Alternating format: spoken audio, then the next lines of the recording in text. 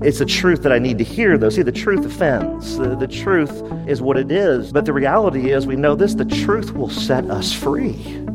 We're either walking in truth or we're walking in untruth. There's no middle ground. If you ride the fence, you got to remember, as one person said, Satan owns the fence. Welcome to This Day in the Word with Pastor John Couch, the radio teaching ministry of This Day Ministries. It is a joy to have you listening today, and we pray that you will be encouraged, challenged, and motivated to live for God like never before. And now, with today's message, here's Pastor John Couch.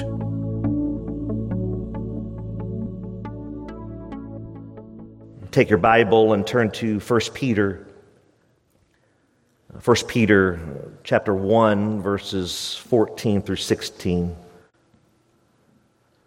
As you're turning there, today we're talking about the subject matter through this epistle, these 3 verses of holiness and obedience. Holiness and obedience. We ask the question when we say those 2 words, holiness and obedience, we ask, what's the big deal? What's the big deal? Is there really any big deal to obey God? Is there any big deal to give holiness to God as we live that life? Is it really that important? Well, I pray that we will see from God's Word the critical nature of this. And so here in 1 Peter chapter 1, 14 through 16, here's what the Word of God says, and reading from the ESV translation. As obedient children, very important, do not what? Do not be conformed to what? To the passions of your former ignorance.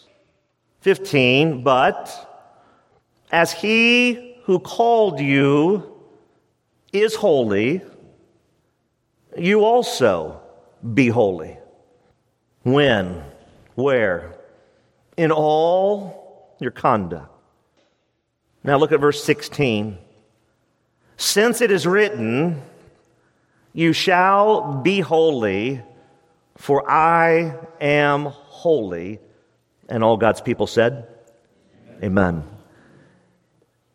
The context there in 1 Peter 1:13, for you that were here last week, and for you that weren't, we will look at that just for a moment. So look in your Bible, just go up to verse 13. Here's what we learned. It says this, therefore, preparing your minds, literally girding up your minds, taking the loose ends of your minds today and preparing them. There's a preparation, there's an intentionality, because we know this, church, that the battlefield is in the mind. But we know this. The more you think about a problem, the bigger the problem becomes. That as we deal in the circus between the ears, the ping pong match that goes on up there in my head and your head of do we walk in light, do we walk in truth, there's this constant battlefield going on. And Peter, by the inspiration of the Holy Spirit in 13 says, prepare. Take action. He's writing to a group of people that are persecuted, they've been put to flight for their faith. And he's given them detailed instruction through these verses to say, this is how this works. This is how you need to roll. That you prepare your mind for action, verse 13. Going a little bit further, he then goes on and says this, which is so beautiful. He says these incredible words. He says, be sober-minded, which literally means this. When you look at it in the original language, it literally means to be self-controlled. Now, how do you get self-control, church? You know this. By the power of the Holy Spirit. It's part of the fruit, Galatians 5, of the Spirit.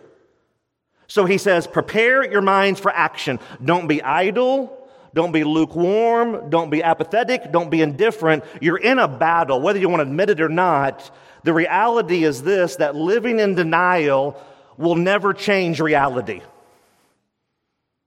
You can live in denial all day long, but it will never change reality.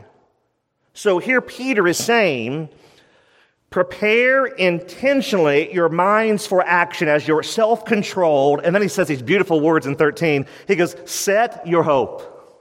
It literally means this, to missile lock your hope. Not your hope of, man, I'm wishing, I'm hoping, I'm crossing my fingers. I got fuzzy dice around my mirror in my car, so I'm hoping this works out. That's not what he's saying. He's saying this, I have such a hope in Jesus that my hope is a confidence in him. It's an unwavering confidence that can never be shaken. And we're to set our gaze. We're to set our gaze on the one who took our place. That's where your hope, that's where your identity, that's where your security is in life. And he identifies it there in 13 by he concludes when he says, set your hope fully on the grace, the charis, the unmerited favor that will be brought to you at the revelation, at the revealing, as the lid is open of Jesus Christ. What an awesome day that's going to be, amen. There's nothing, listen closely, there's nothing greater in your life than giving your life fully to Jesus so that on that day, when you stand face to face with the King, it's going to be worth it all. So Peter, by the power of the Holy Spirit, now begins in 14 to put some bones on this, so to speak. When he says these words in verse 14 of chapter 1, 1 Peter, as obedient children, do not be conformed to the passions of your former, don't miss this, ignorance. So this is intriguing. So if Peter here, and he is, in verse 14, is saying, do not be conformed, we can deduct right here in your Bible at a very elementary level that there could be the temptation to disobey. Matter of fact, if we're honest, we're in church, don't lie, there is a temptation to disobey, amen? I mean, just think about this. He uses the words obedient children. Now, part of the argument is valid on this. When you look at Scripture, especially in the New Testament, you will see various writers, whether it be John or Paul, they will refer to their audience as children. It's a loving, endearing term. I find this interesting, though, that right here, Peter uses the words back-to-back, obedience, obedient, and children. Now, typically, if your parents in the room, how many parents are in the room today? Raise your hands. Get them up high. Don't be embarrassed. Okay. Typically, the word obedient and children don't go together. And all God's parents said, amen, right? It's very interesting when you think through this, because here's the reality, whether you're a child numerically or an adult, here is the truth. We are all, myself at the top of the list, on a constant journey of warring against rebellion and defiance. No matter how old you are, there's this constant pull to rebel, this constant pull to be defiant. And here Peter is writing to this audience that's persecuted, saying, as obedient children. In other words, he's lining this up going, this is how you do this. You're obedient and you're children. And when you think about that word obedience, it's very interesting. When you think about that word obedient, you got two parts here when you think about this in your Bible in front of you. You have this being, we'll call it, a resolutely attentive. And then on the back end, when you look at that word, you also have this total submission. Going back to the parents in the room. When you speak to your child and you say, I need you to obey me, often you are saying something in this realm, I need you. Give me your eyes, right? Sometimes maybe you do that. Give me your eyes. Look me in the eyes because I need you to be attentive, but also, you're saying to them, I need you to be joyfully submissive. So when Peter is putting this all together, he's taking this puzzle, so to speak. We're in verse 14. We've studied 13 verses prior. We're in 14, 15, and 16, and we're studying this concept of holiness and obedience, and how does that work in the true believer's life? He says, look, you are obedient children. You're persecuted for your faith. And your goal and your aim must be those that want to desperately please the one who set you free. But obedience is hard. It's not easy. Do not be conformed. So he says here, as obedient children, do not. It's a command. Do not be conformed. Do not what? Do not become like. The visual would be this, to not be fashioned into. For you that work perhaps with molds, not like the mold on your bread or on the cheese, but a mold. And you take a substrate. It could be, let's say you take a candle and you melt it and you pour it into a mold. You take another substrate like plastic and you melt it and you pour it into a mold. Maybe you take some chocolate chip cookie dough and you put it in a mold. Amen? And what happens? Well, when you pop whatever substrate was in the mold after it hardens out of the mold, guess what just happened? Well, you now have the shape of the mold. That's exactly what Peter's talking about here as he's painting a picture. He says, look, you've been rescued because you've fully given your lives to Christ. You're obedient children that are on this plane, on this trajectory, saying, I want to live for Christ. He says, in the midst of the temptations, and they're everywhere. Satan's buffet of temptations are everywhere. Peter says, look, don't be conformed. Don't get pressed into the world's mold. That's your former, previous conduct and behavior. Don't go back to the sewer. Don't go back to the cesspool. Why would anyone who's truly given their life to Christ want to go back to all the foolishness and the wickedness of their former life? Doesn't even make any sense. And that's Peter's point. He says, in the battlefield of your mind, as you're preparing your mind for action, as you're self-controlled by the power of the Holy Spirit, as you are setting your gaze on the one, don't be pressed into the world's mold. Press your life into Jesus. Let Him mold you. Let Him be the potter. Let you be the clay. Let you be the one that says, oh Lord, make me and break me, shape me, do whatever you need to do with my life. Nevertheless, Lord, not what I will, but what you will. And that's the cry of the heart here with Peter. So this is why key number 1 is so important.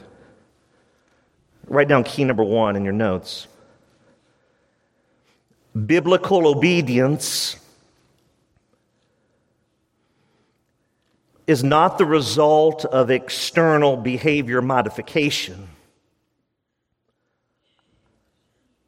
Biblical obedience is the result of internal heart transformation. Let me say that again. Key number 1, biblical obedience is not the result of external behavior modification, period.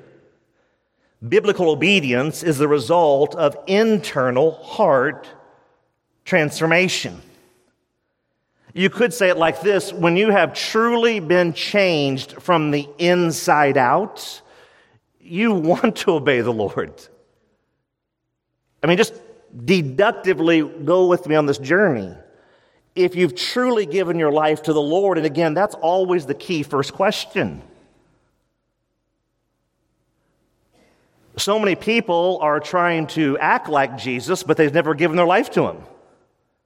It's hard to imitate someone who you're truly not surrendered to. And here in God's Word, we see very clear that He's not asking us just to modify our behavior, going back to the children analogy. It'd be very easy as a child to modify their behavior to continue to get away with that which their parents have told them not to do. Just modify it. Well, you know what? They want me to smile, I'll smile. They want me to stand on my head, I'll stand on my head. You know, whatever they want, but I'm going to continue under the surface to rebel, to defy.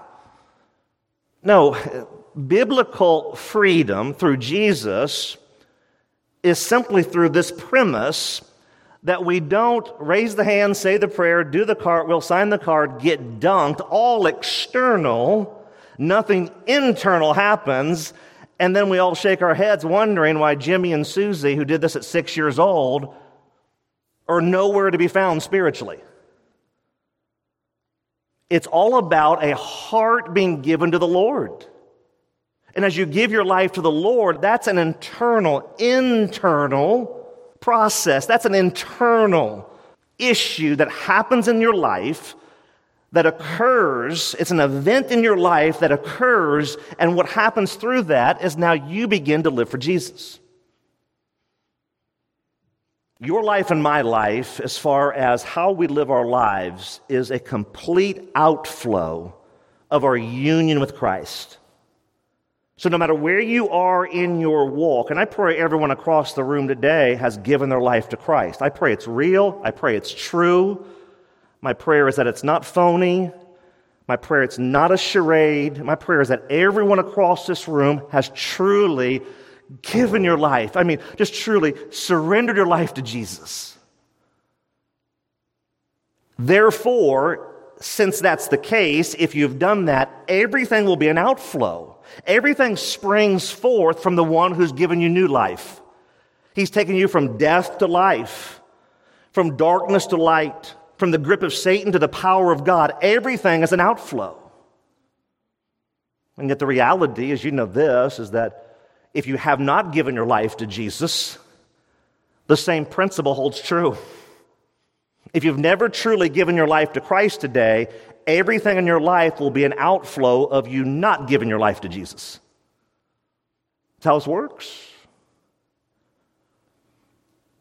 And I was meditating on that whole thought, and many people's lives are a mess on the outside because their lives are a spiritual mess on the inside. When your life is a spiritual mess on the inside, it will manifest itself on the outside. And as you weave your way through that process of obedience and what that looks like, when a person is disobedient to the Lord, they truly don't grasp what the Lord did for them as they lived a life and are living a life of being offensive to Him. When you grasp what the Lord has done for you, when it begins to sink in, when you begin to understand of what He really did, and it's not something we celebrate in the springtime once a year called Easter, but for the true believer in Jesus Christ, Resurrection Sunday is every day of your life. We celebrate it because it's what we hang our hat on. It is the whole ball game. If Jesus doesn't run out of that grave, nothing else matters. But we could argue that because He did run out of that grave, when you give your life to Him, nothing else matters. That's the whole point. Whom the Son sets free is free indeed. And not partially free.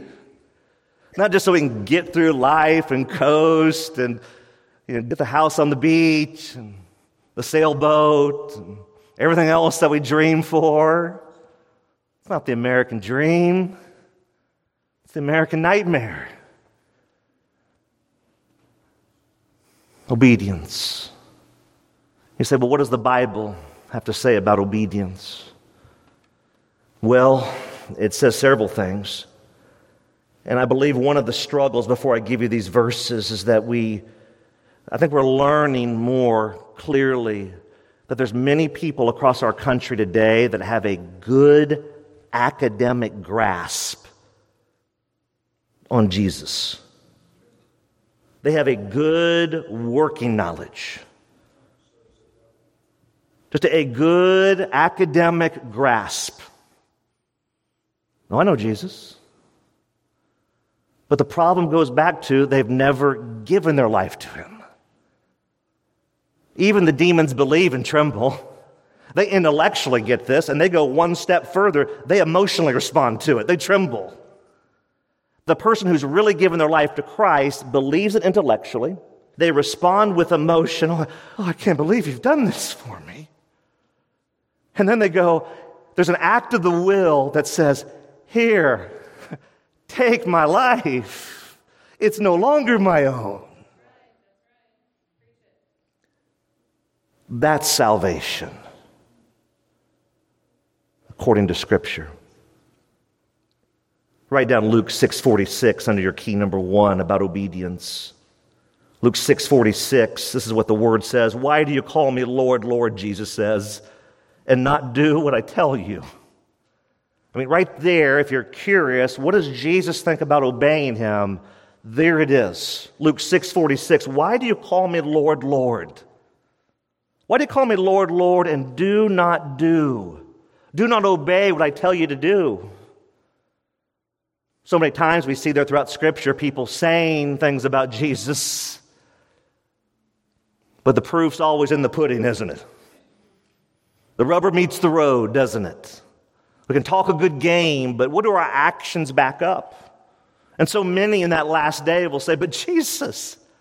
And this is what just troubles my soul. There's going to be so many good church-going people. I believe even deacons, and I believe even pastors, who are going to be pleading on that day. Jesus, wait a minute. No, we preached in your name. We prophesied in your name. We did miracles in your name. And He says, depart from me. Depart from me, you worker of iniquity. I never knew you. It wasn't that I knew you at one point and somehow this got convoluted. Now we just kind of scrapped it and threw the baby out with the bathwater. No, it's I never knew you. I didn't know you. You said you knew me. I didn't know you. My sheep know me. My sheep hear my voice, and my sheep obey me, is what Jesus says. Do you think obedience is a big deal? Well, according to Scripture, it's a huge deal. So you got to remember this, church. Obedience is an outflow not for your salvation, but rather from your salvation. You obey not so that God will accept you. You obey because He did accept you. So often we say, let's accept Jesus. And I get the point. I've said it probably 1,000 times. Understand the concept. We need to get to the point where we're pleading with Jesus. Jesus, will you accept me? That's the role of obedience in the true believer's life. You're probably wondering, now that I gave you one verse, I know you want two to make it fair. So here's James 1:22. Write that one down. James 1:22. We studied this when we went through the book of James. But be doers of the word and not hearers only. Why?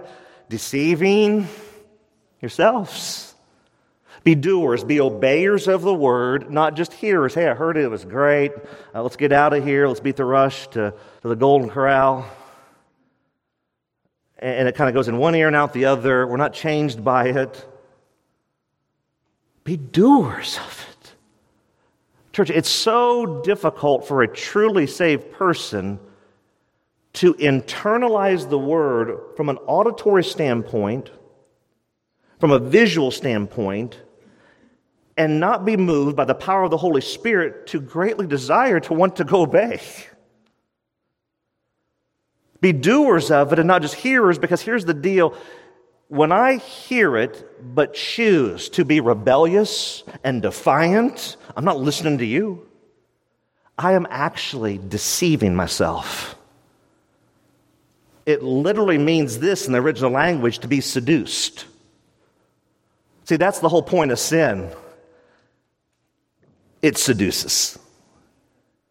The angel that we would say is the fallen angel, the devil himself, he masquerades as what?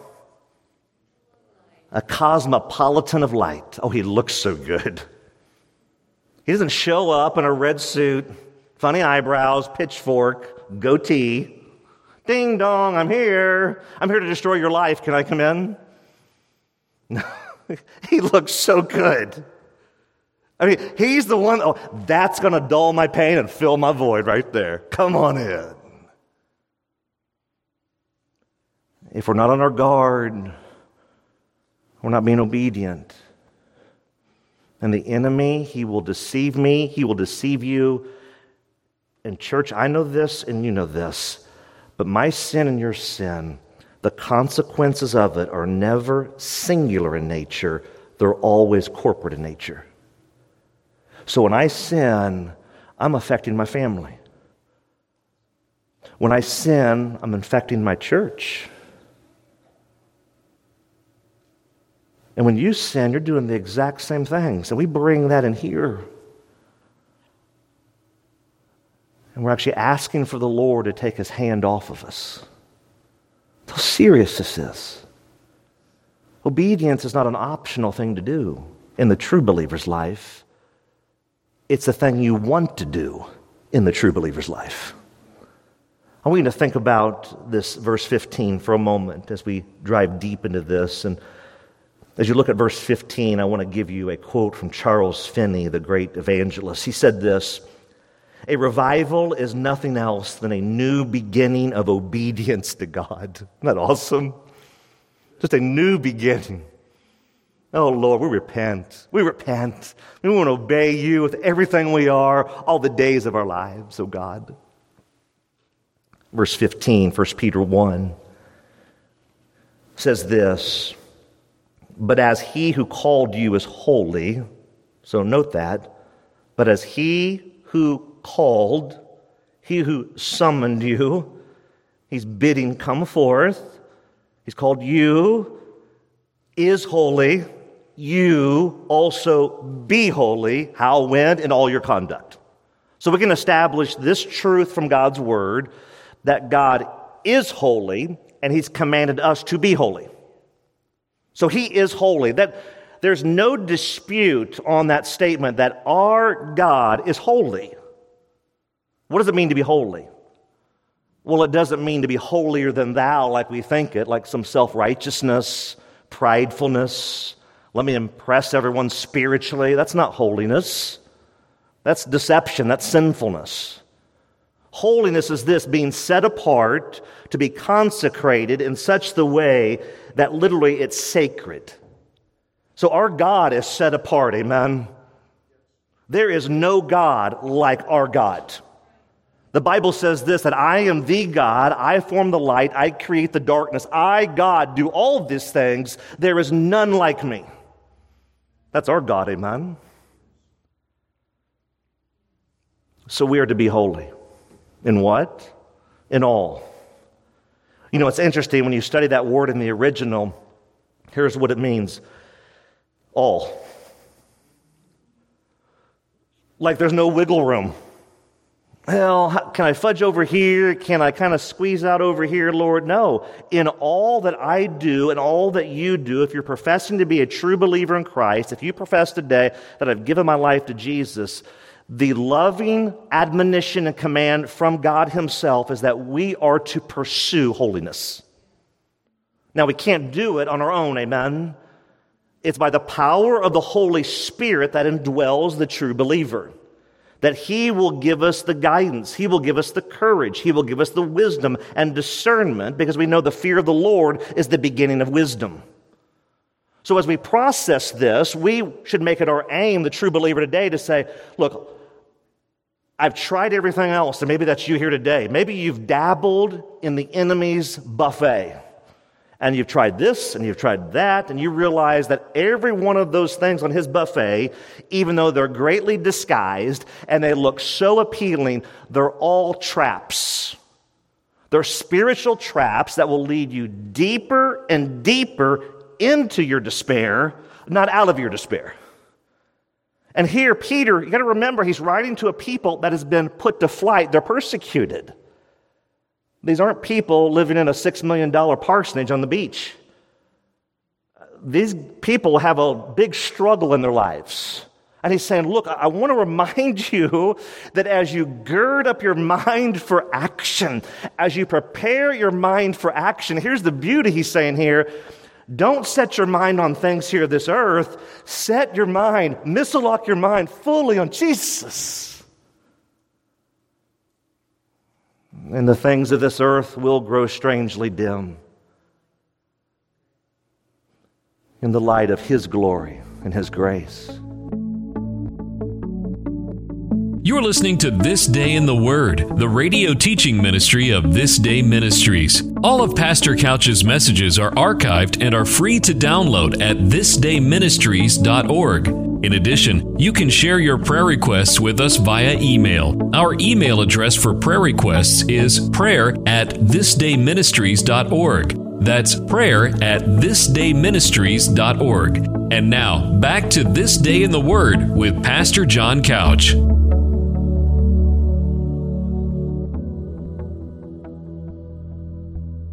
Do you think obedience is important? It's real important. Because key number 2 would say it like this.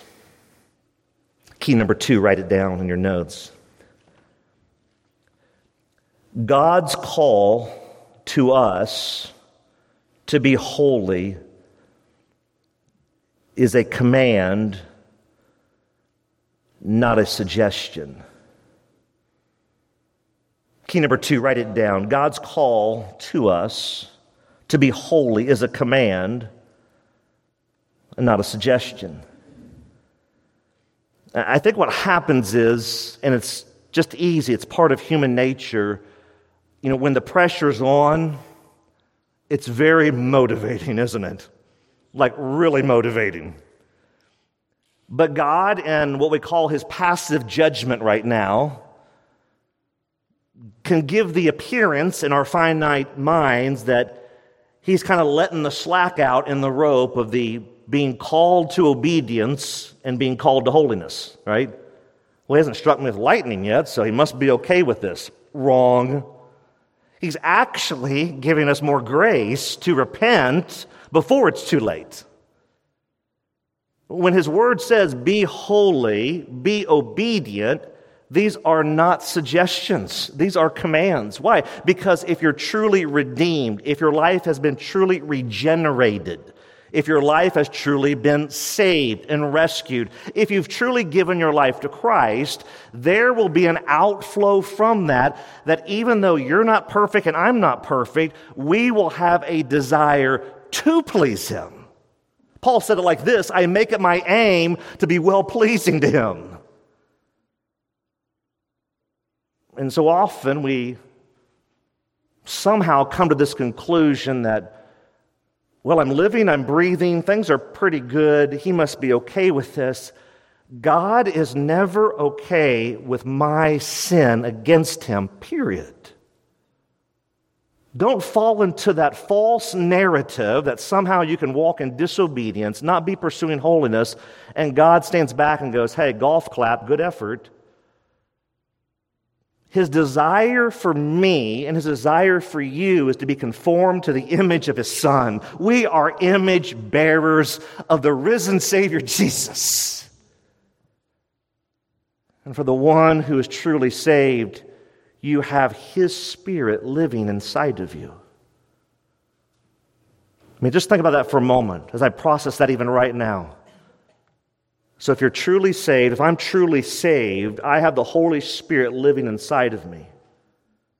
Why would I want to sin? Why would I want to disobey? Why would I want to be unforgiving? Why would I want to have that lousy attitude? Why would I want to be lazy? Why would I talk about other people in a gossipy manner? On and on and on and on we go.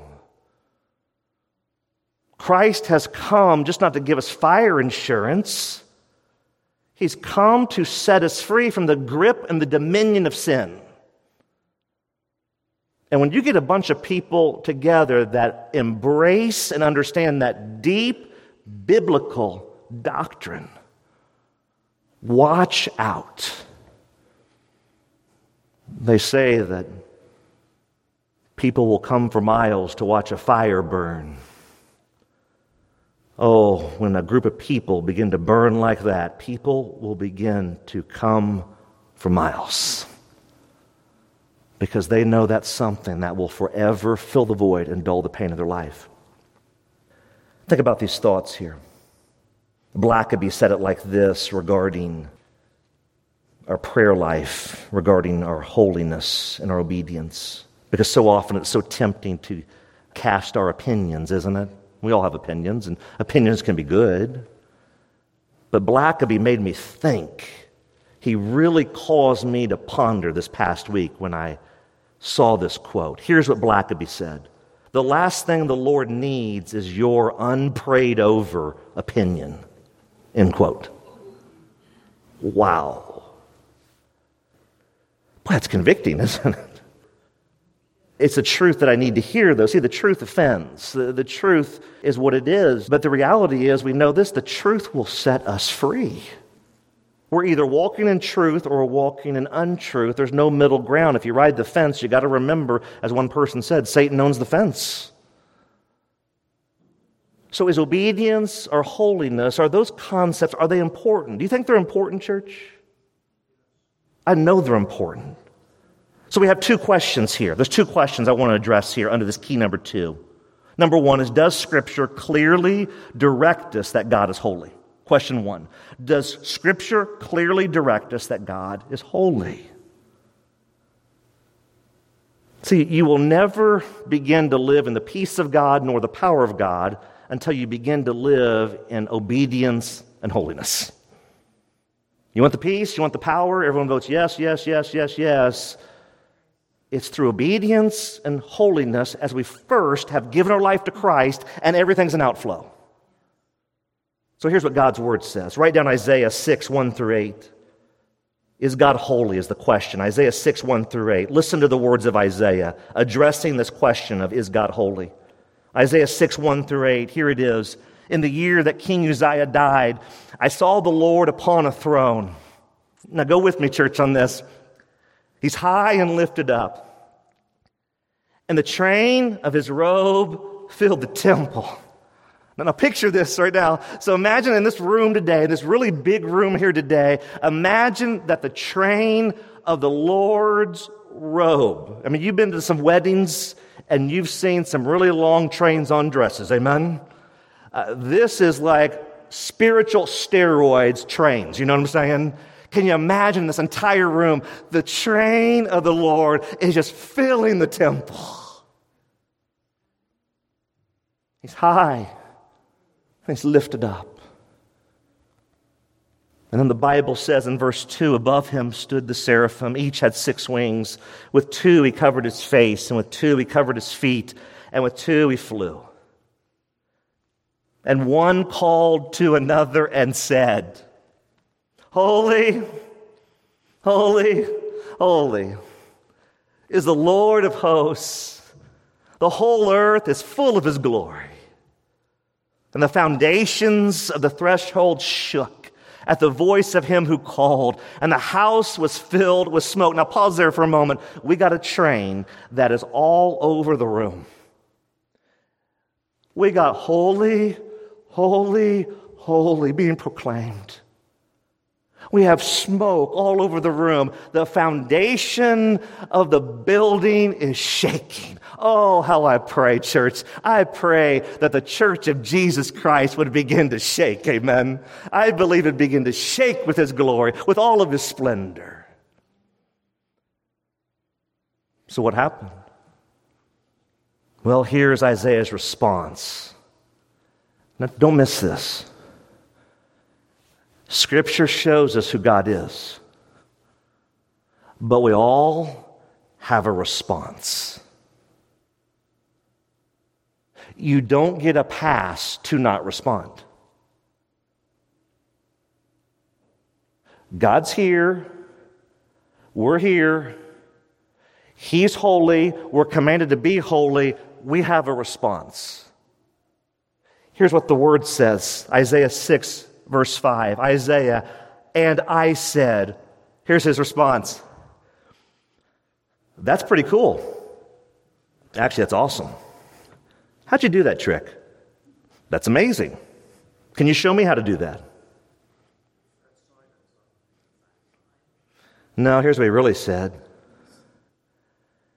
And I said, woe is me, for I am lost. For I am a man of unclean lips, and I dwell in the midst of a people of unclean lips. For my eyes have seen the King, the Lord of hosts.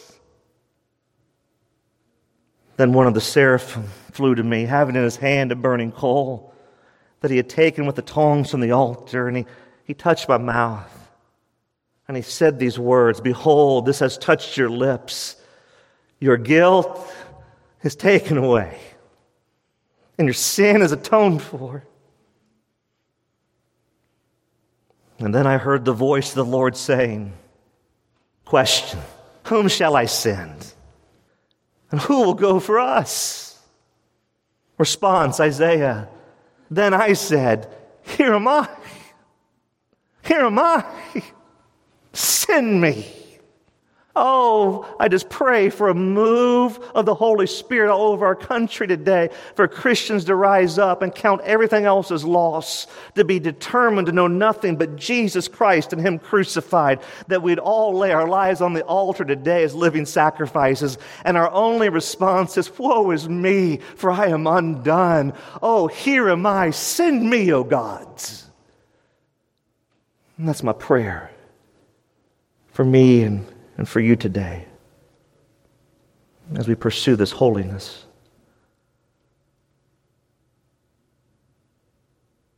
Revelation chapter 4 goes on in verses 8 through 11. If you're wondering still, is God holy? Well, here's what it says. I know it's eschatology and can be a little confusing, but here's what the Word of God says, Revelation 4, 8 through 11. And the four living creatures, each of them with 6 wings, are full of eyes all around and within. Wow, that's a visual. But here it is. Don't miss this.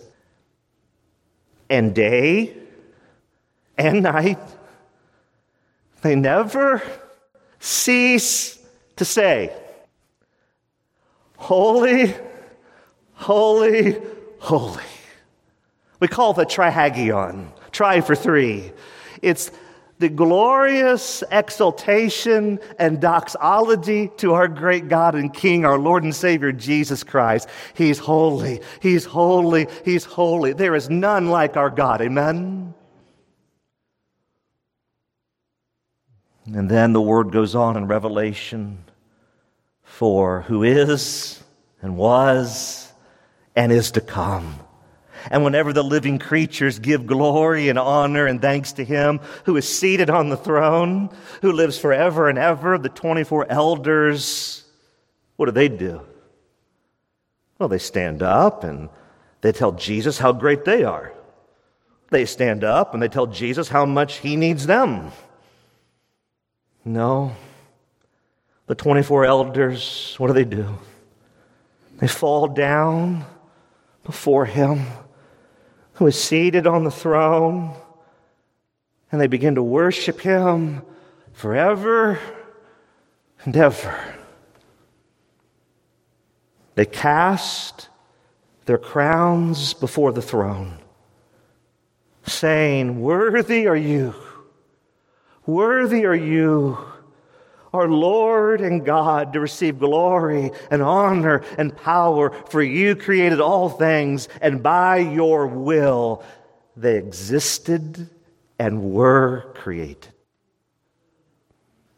Is God holy? Does He expect us to be holy and to pursue holiness? You better believe it. Be holy, for I am holy. Under key number 2, write this last verse down. And the question is this: should we be imitators of God? Should we be imitators of God? Very simple verse, Ephesians 5:1. Ephesians 5:1, therefore be imitators of God as beloved children. Wow. So wait a minute. We're in 1 Peter. Now we're in Ephesians. You got Peter and Paul writing 2 different books, and they're both using the word children. Therefore, be imitators of God. Look to God. He's holy. Be holy. Follow Him. Jesus Christ, yes, was even obedient to the point of death on a cross. Jesus got butchered and executed on a cruel Roman cross for His obedience. I pray that we are prepared for the battle ahead. So finally, verse 16, here it is. So Peter's going to double down on this. He's going to give you a BOGO on this critical nature of this command, not suggestion, of being holy. When he says this, 1 Peter 1:16, since it is written, don't miss that. Since it is written, you shall be holy, for I am holy. Since it's written, I believe the Bible is true. I believe that the Bible is the inspired Word of God. The B-I-B-L-E, yes, that's the book for me, right? I stand alone on the Word of God, the B-I-B-L-E. Do you believe the Bible is the inspired, true Word of God? Do you believe that today, church? I believe that today. I hang my hat on that. I rest my hope in it. My hope is built on nothing less than Jesus' blood and His righteousness. On Christ, the solid rock, I stand. All other ground is sinking sand. All other ground is sinking sand. Well, here's your key number 3 along that line. And here it is. Key number 3. A key tenet to pursuing holiness is to unwaveringly stand on the truth of the written Word of God. Key number 3, write this down. A key tenet to pursuing holiness is to unwaveringly stand on the truth of the written Word of God. It's so easy to not do this. And maybe you're here today going, I want to do this. Well, here's a great point of reference. Begin to stand on the truth of Scripture. Begin to stand on it. I was thinking of a song here yesterday, and I was listening to it, and it stirred me to my core. It's entitled, The Great I Am. Here are some of the lyrics, and I pray they will shake you as well. The mountains shake before you. The demons run and flee at the mention of your name, King of Majesty. There is no power in hell or anyone who can stand before the power and the presence of the great I am. Amen? What an incredible thought that we stand before King Jesus, but we also, when we've given our lives to Him, we stand with Him. We are on the winning team. If you've given your life to Christ, you are on the winning team. The battle belongs to the Lord, no matter how hard this gets. You are under that blood, under that covering. If people ask, where are you? Say, I'm hanging out under the blood. I'm resting under the royal righteous blood of Jesus Christ and Him alone. And because of that, like Paul said there in Philippians 3, we'll be able to plead the only thing you can plead on that day, and that is simply this: and having been found in Him, not having my own righteousness.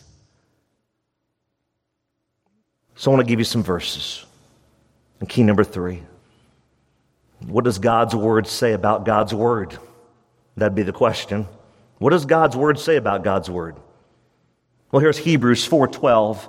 For the Word of God is living and active, sharper than any two-edged sword, piercing to the division of the soul and of spirit, of joints and of marrow, and discerning the thoughts and the intentions of the heart. Did you catch this? The Word of God is. These verses I'm giving you, as you're writing them down, people will say, well, what is the Word of God? You could go, Hebrews 4:12, the Word of God is. You can then go Psalm 119, 105. Psalm 119, 105. It's that short little chapter in the Old Testament, Psalm 119. Go home and memorize that this afternoon, that whole chapter. Psalm 119, 105. Your word, O Lord, is a lamp unto my feet. That's a light unto my path.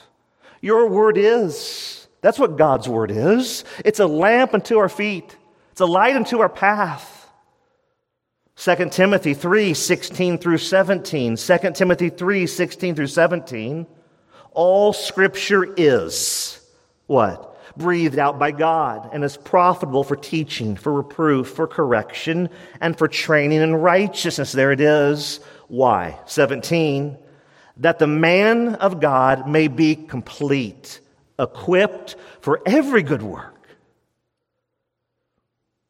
I bet you're wondering what the Gospel of John says about the Word.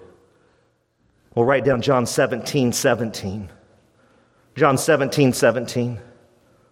Here's what it says. Sanctify. Wait a minute, we've heard that word before, haven't we? Set them apart, make them holy in the truth. Comma, your word is truth. Period. There it is. If people are wondering what is truth, it's the Word of God. John 17, 17. It's the Word of God. The Word of God will set you free today. The grass withers and the flower fades, but the Word of my God will stand forever. When God speaks, He speaks with a loud voice, doesn't He? Steve Lawson said it like this. When God speaks, He does not whisper. He roars with the sound of many waters. His voice drowns out every other opinion. Oh, I pray today we'll seek to be obedient and we'll seek to be holy. God will bless your home. He'll bless your life. He'll bless your church if you pursue to live in obedience and holiness. So here's the takeaway question. What can we take away from this? Well, let's go in this direction. Here it is. Is what I am currently going through God's attempt to get my spiritual attention? Question mark. Is what I am currently going through God's attempt to get my spiritual attention?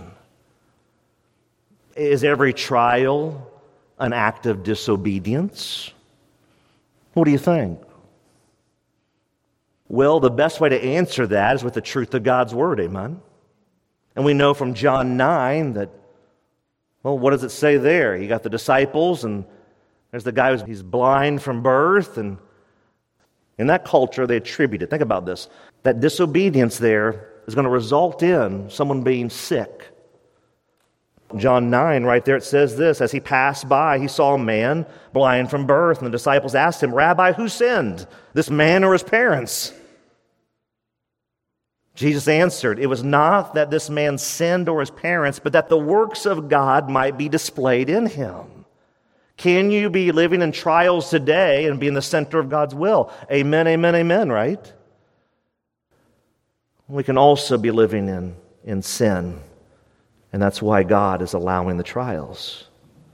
So what do we do? What are the action steps here today? Well, I'm going to give you 3 practical application steps that you can take away today, pursuing obedience and holiness. Number 1, here it is. Pursue personal humility daily. Pursue personal humility daily. Now, if you're here today and you say, I really don't need to humble myself. Well, let me give you some verses that might encourage you in a different direction. Proverbs 11:2. Just write these down. I'm going to give you several. Proverbs 11:2. When pride comes, then comes disgrace.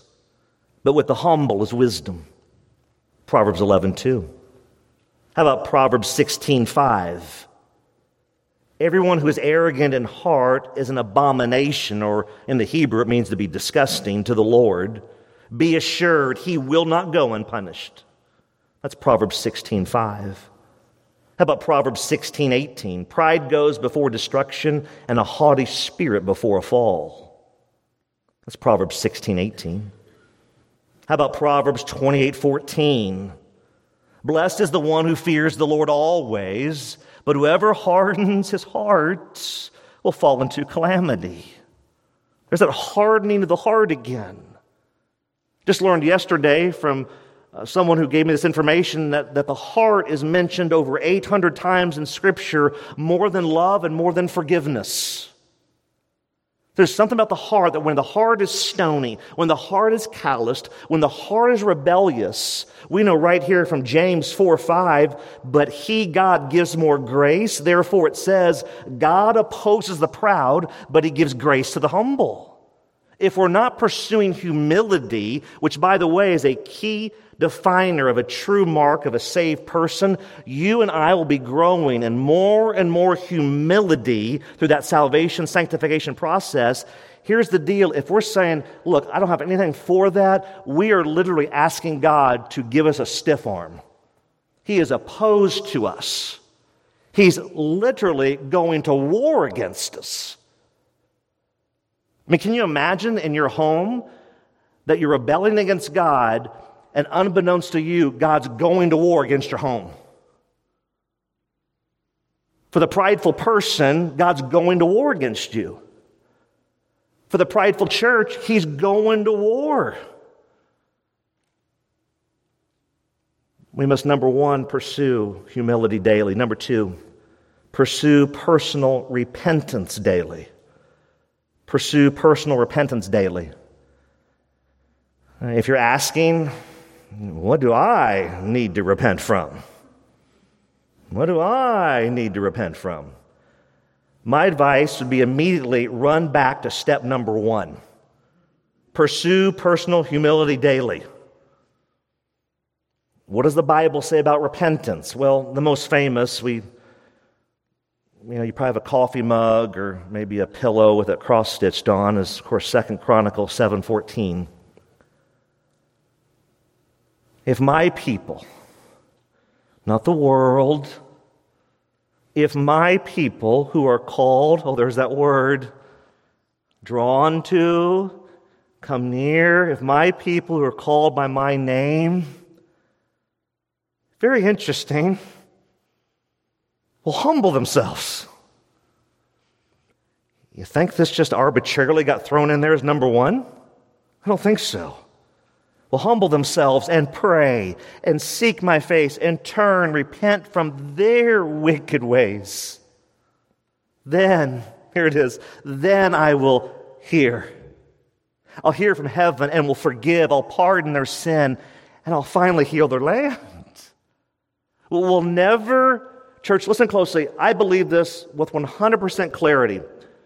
I believe we will never see revival in America, massive revival in America, till we first see massive repentance in the church.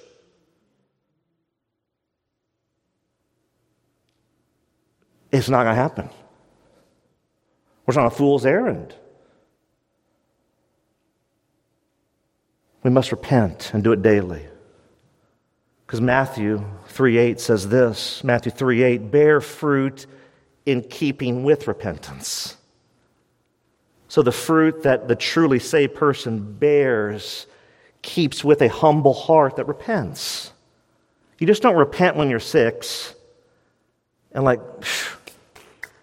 got that over with. Come on, God, follow me around the rest of my life. That's just not how this works. I know throughout the American church, we've fed people that line, but it's unbiblical. It's heretical. We're here for Christ. He's our master. He's our Lord. We worship him. We give everything to him. We hold nothing back. Total surrender, total abandon. We renounce everything and just say, Jesus, I'm all yours. And that's why, lastly, key number 3, we must pursue personal, desperate prayer daily. We must pursue personal, desperate prayer daily. Why, by the way, do you think we're using the word personal? Any ideas? Why don't we just pursue humility? Why don't we just pursue repentance, pursue prayer? Why personal? You know why? Because who I am and who you are privately will at some point be exposed corporately. Who I am, if this is really real, it's going to be exposed for being real. Who you are, if it's really real and you're really in for Jesus and you've really given your life to Him, it's going to be revealed for what it is.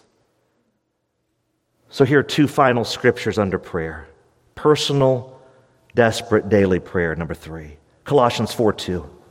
Colossians 4:2. Continue steadfastly in prayer, being watchful in it with thanksgiving. And then lastly, Psalm 34:17. When the righteous cry for help, and maybe that's you today, you're crying out to the Lord, here's the assurance the Lord hears. Got to be righteous though. When the righteous cries for help, how do you become righteous? Through Jesus, not through your own works. It's through the blood of Christ. When the righteous cry for help, the Lord hears and delivers them out of all of their troubles. And all God's people shouted, Amen. So, are biblical obedience and holiness a big deal? They are. We operate in reality, not denial. We can live in denial, but it will never change reality. We face the truth that we're living in a post-Christian America when there's little to zero cost to following Christ, according to the culture. And so I pray today, as we worship our King, I pray for me and I pray for every one of us across this room that will desire to be obedient, that will desire to live a holy life. Because we got one shot at this, church. We got one shot. When it's our time to meet Jesus, there aren't any do-overs. Oh, I pray we're all running hard for His glory, all for the fame of His name, to make much of Him, to give Him glory, to be disciples that make disciples. Amen? Let's pray. Father, we come before You, and oh Lord, we just bow before You today. We worship You in this time. Or maybe there's one here today that truthfully has never given their life to You. Oh, Father, I pray by the power of the Holy Spirit, will You stir in that heart right now? Oh, Father, I pray, would You move? Just move right now. Don't allow that person to walk in darkness nor disobedience any longer. But Lord, by Your power, by Your strength, would You move? Right now, would You stir? Stir, Lord, all over this place. To stir.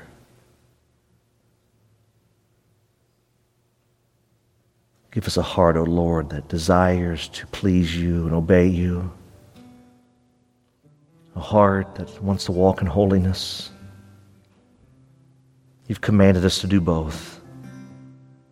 Don't allow us to live in lukewarm apathy and indifference any longer. But help us to be all in. All in. Total surrender, total obedience, total pursuit of holiness. Lord, move in this place today, in this time of decision, as the altar's open. Lord, I pray You begin to move, knowing that our disobedience will greatly cost us individually. Our disobedience will greatly cost our families. And our disobedience will greatly cost our church. Oh, Father, I pray, stir in my heart today. Create in me a clean heart, O God. Renew a right spirit within me. Search me, O God. Try me, O God. See if there's any wicked way in me, O God. And then lead me, O God, in the way everlasting. Oh, Father, I pray that's the cry of every heart here today. As we sing this song, do the work only you can do. And we pray this in Jesus' name. And all God's people said, amen. You've been listening to This Day in the Word, the radio teaching ministry of This Day Ministries. Don't forget that all of these messages are archived and are free to download at thisdayministries.org. That's thisdayministries.org. In addition, if you have been blessed by the teaching of God's Word during This Day in the Word, we would love to hear from you. Our email address is info@thisdayministries.org. Thanks again for listening as we strive to honor Christ and impact our world as we spend this day in the Word.